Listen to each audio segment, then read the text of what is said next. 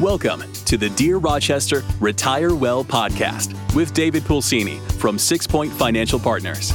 In this podcast, find your path towards a brighter financial future with David as your guide as he helps individuals, educators, and healthcare professionals explore ways they can build wealth while minimizing risk using a multifaceted, comprehensive approach to personal finance. Are you ready to take the first step towards a brighter financial tomorrow? Let's get started. Insurance can be convoluted and needs change.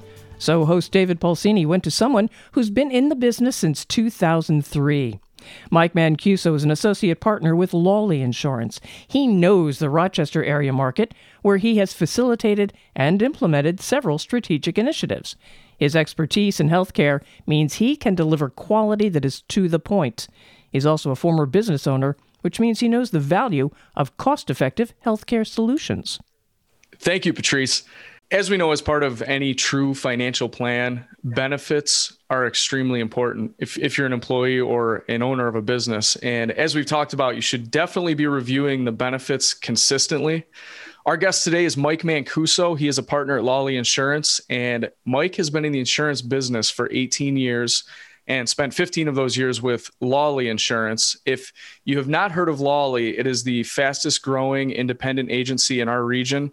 People might ask why, and that's because they deliver tangible results to their clients that other consultants either can't or just won't do. Self-insurance, captives, and pharmacy analysis are just a few of their specialties that have been revealing the true cost of insurance and driving down client insurance costs year over year. As we know, insurance is one of the biggest expenses for businesses, so I want to ask Mike a little bit about that and also relate it back to you, the individual employee, and how we can help with that. But before we get going with that, I just want to talk to Mike about what got him into the business. We'll let Mike take it from here. And Mike, just give us a brief intro on what got you into insurance in the first place. Good morning, Dave.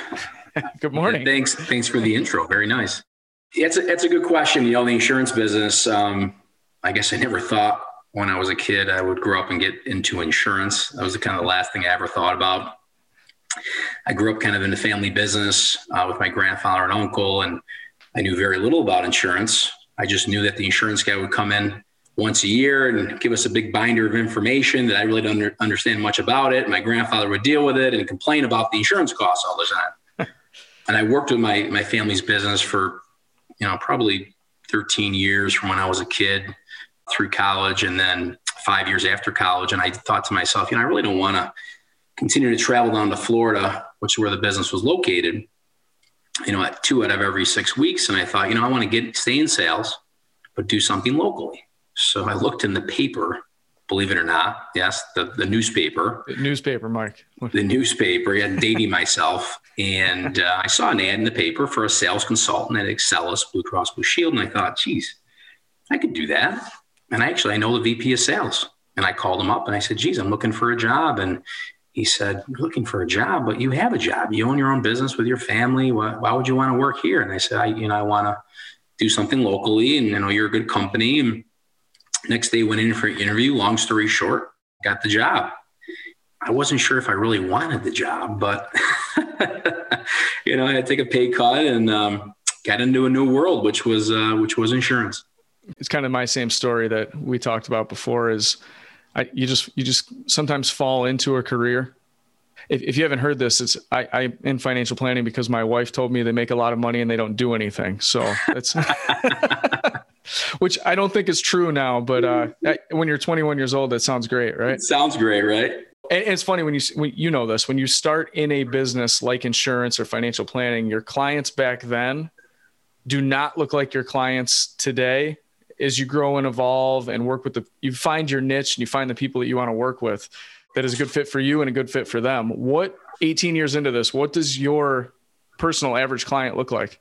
That's a good question, Dave. I would say, an average client, the 250 to 1,000 employee type company, even though I will go down to 100 employees, but, usually privately held businesses, closely held businesses where I can go deal with the owner and deal with the CFO directly, have good conversations. Companies, industry isn't super important, but I happen to do a lot of business in the construction, manufacturing, distribution, food service. But the reality is really it's the size, it's the culture, it's, their thought process. What do they want to do? Do they want to be a proactive organization that is really involved in the process to try to control their costs, reduce their costs? Or are they more of, I just want to pay the premium every month. I don't want to deal with this. This is a hassle. And frankly, those types of clients aren't really a good fit for us or a good fit for me, So the ones that really want to get into the weeds and really understand what makes these insurance companies put proposals together and give them these increases, understand the increases, those are the kind of companies that I enjoy working with.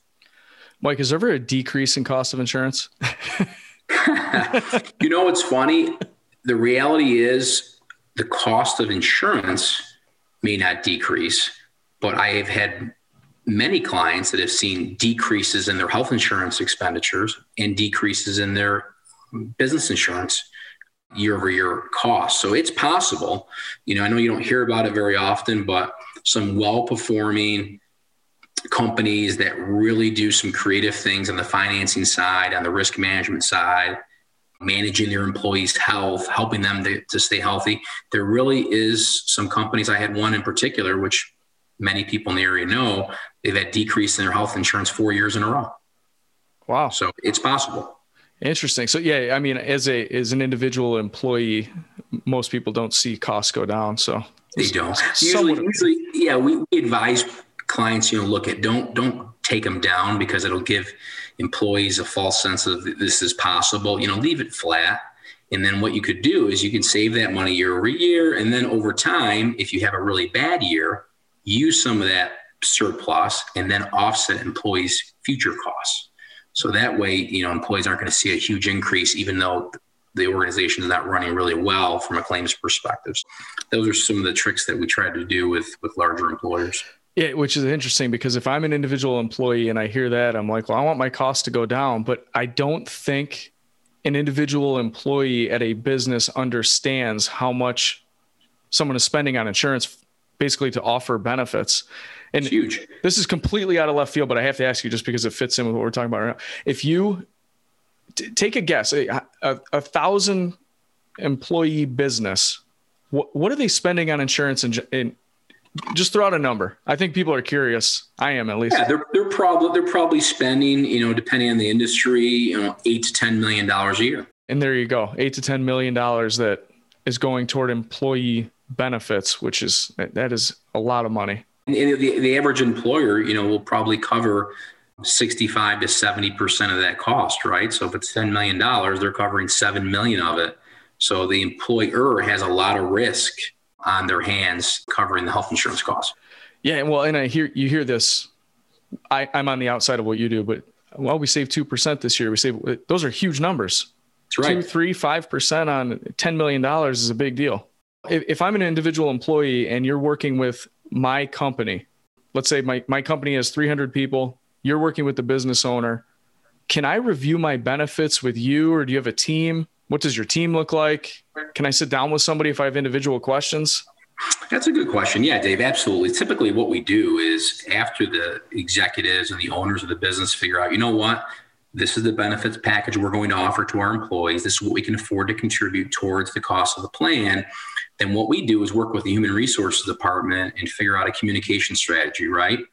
And we have some clients, they may have multiple divisions in different states, or they may run a 24/7 shift operation. So it could be a combination of webinars, combination of in-person meetings, which obviously this past year with the COVID situation was really challenging.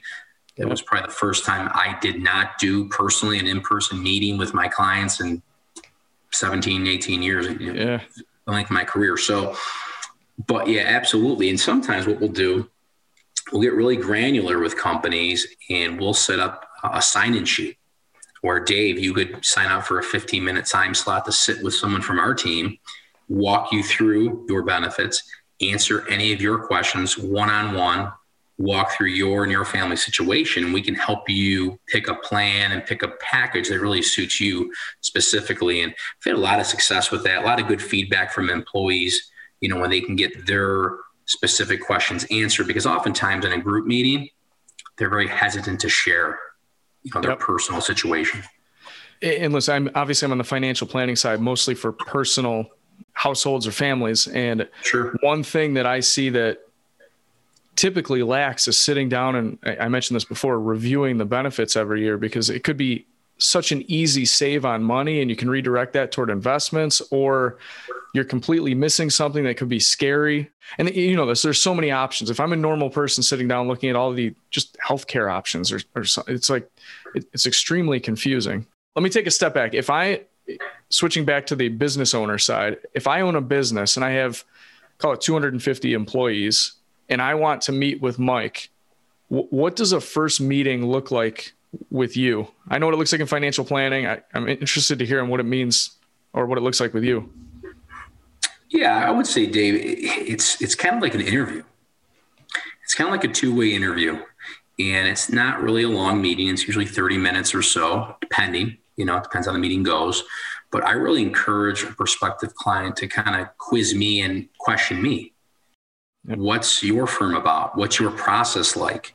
Who are some of your other clients that you work with? Where are you seeing success with them? Where have you seen challenges with them? To kind of really interview me to figure out, is this the type of person that I can do business with? Is this firm the type of firm that I'm interested in, hitching my wagon to, right? Yep. And then I think it goes both ways. So, I ask a lot of probing questions about their organization, some of their challenges they may have, some of their goals. If they have a consultant they're working with, what do you really like about them? Must be something, right? Maybe there's not. What's one thing you really don't like about them?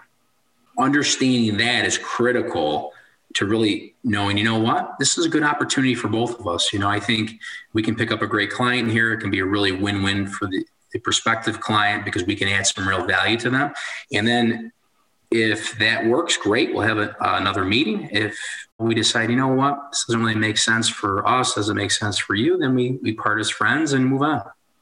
When someone hears about, you'll laugh at this, the typical insurance salesperson, they think of the pushy person. And I've known Mike for a long time. I know that he's not the pushy guy. And your process, I did not know that you were going to say that, is almost exactly like our first meeting in our process. Like, is it a good fit? It's an interview.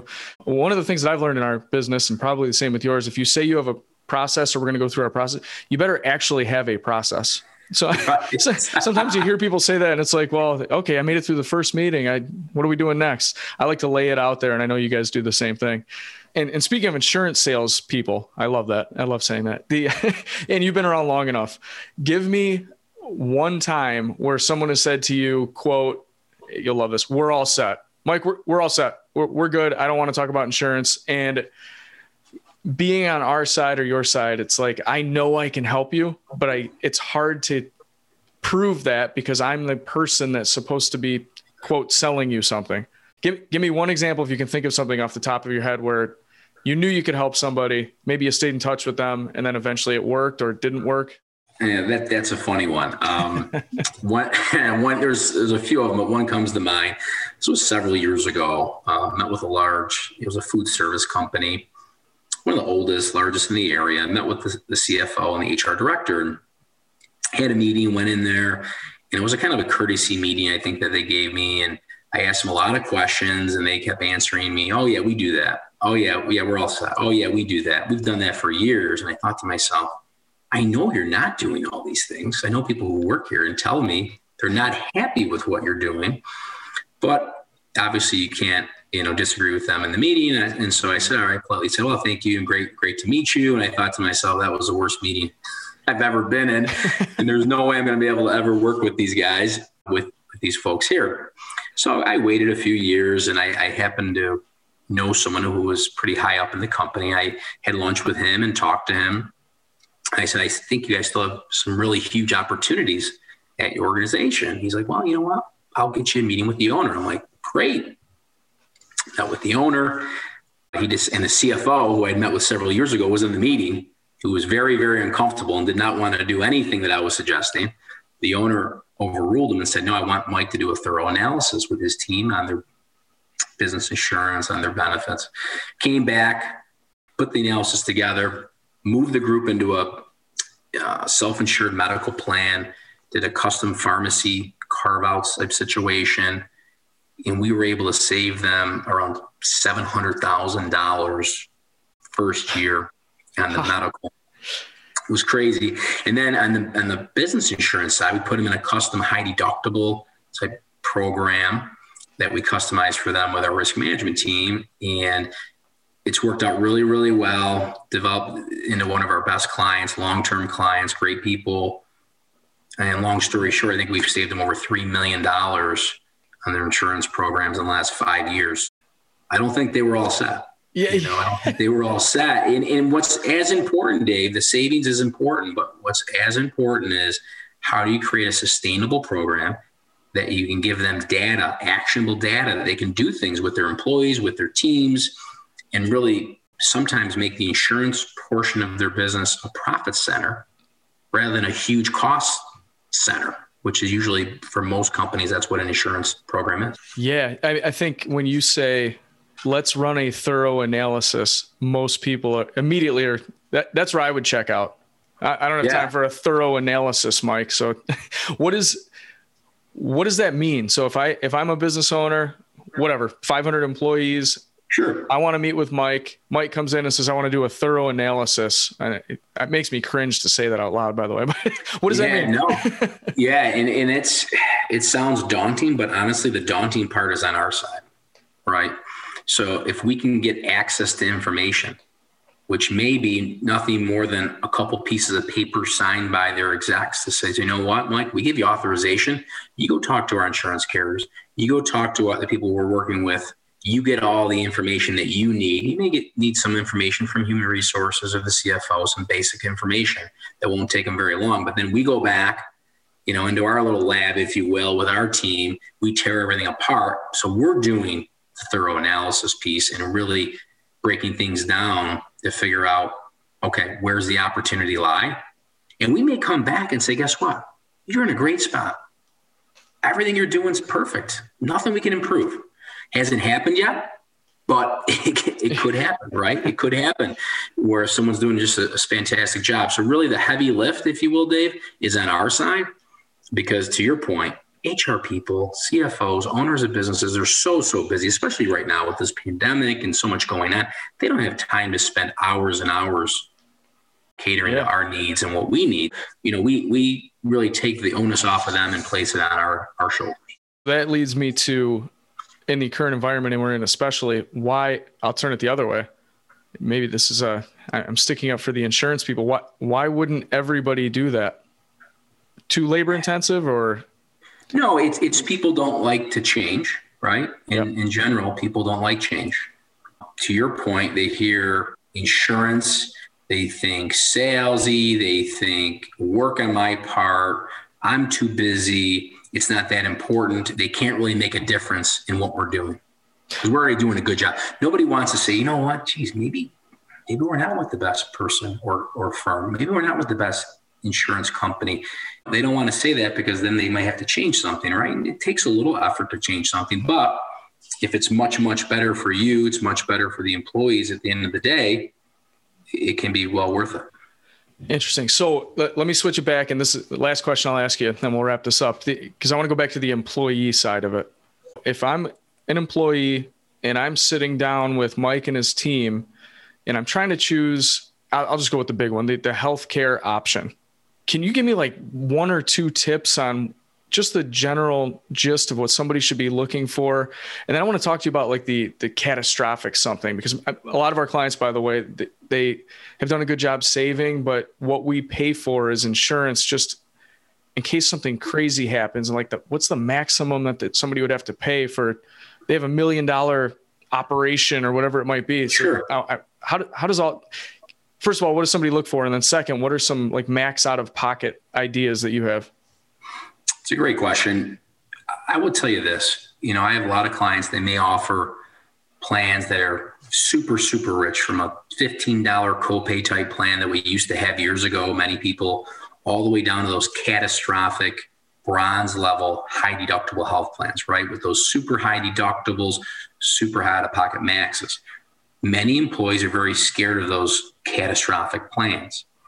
But when I look at plans, the first thing I look at is what's worst case scenario. to your point, what happens if I had $1 million claim? What's the most that I could spend for myself or my family?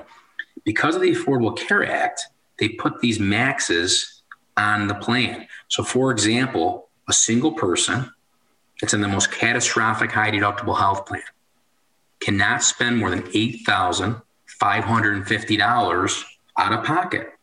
So if you spend $8,550, not including your contribution, right, that comes out of your check every week for the plan itself, you can't spend more than that. So the other $992,000 is covered by the insurance company. For a family, Dave, it's $17,100. So when I look at this and I say, okay, what's my worst case? I'm not going to say that $17,000 isn't a lot of money. It's a lot of money.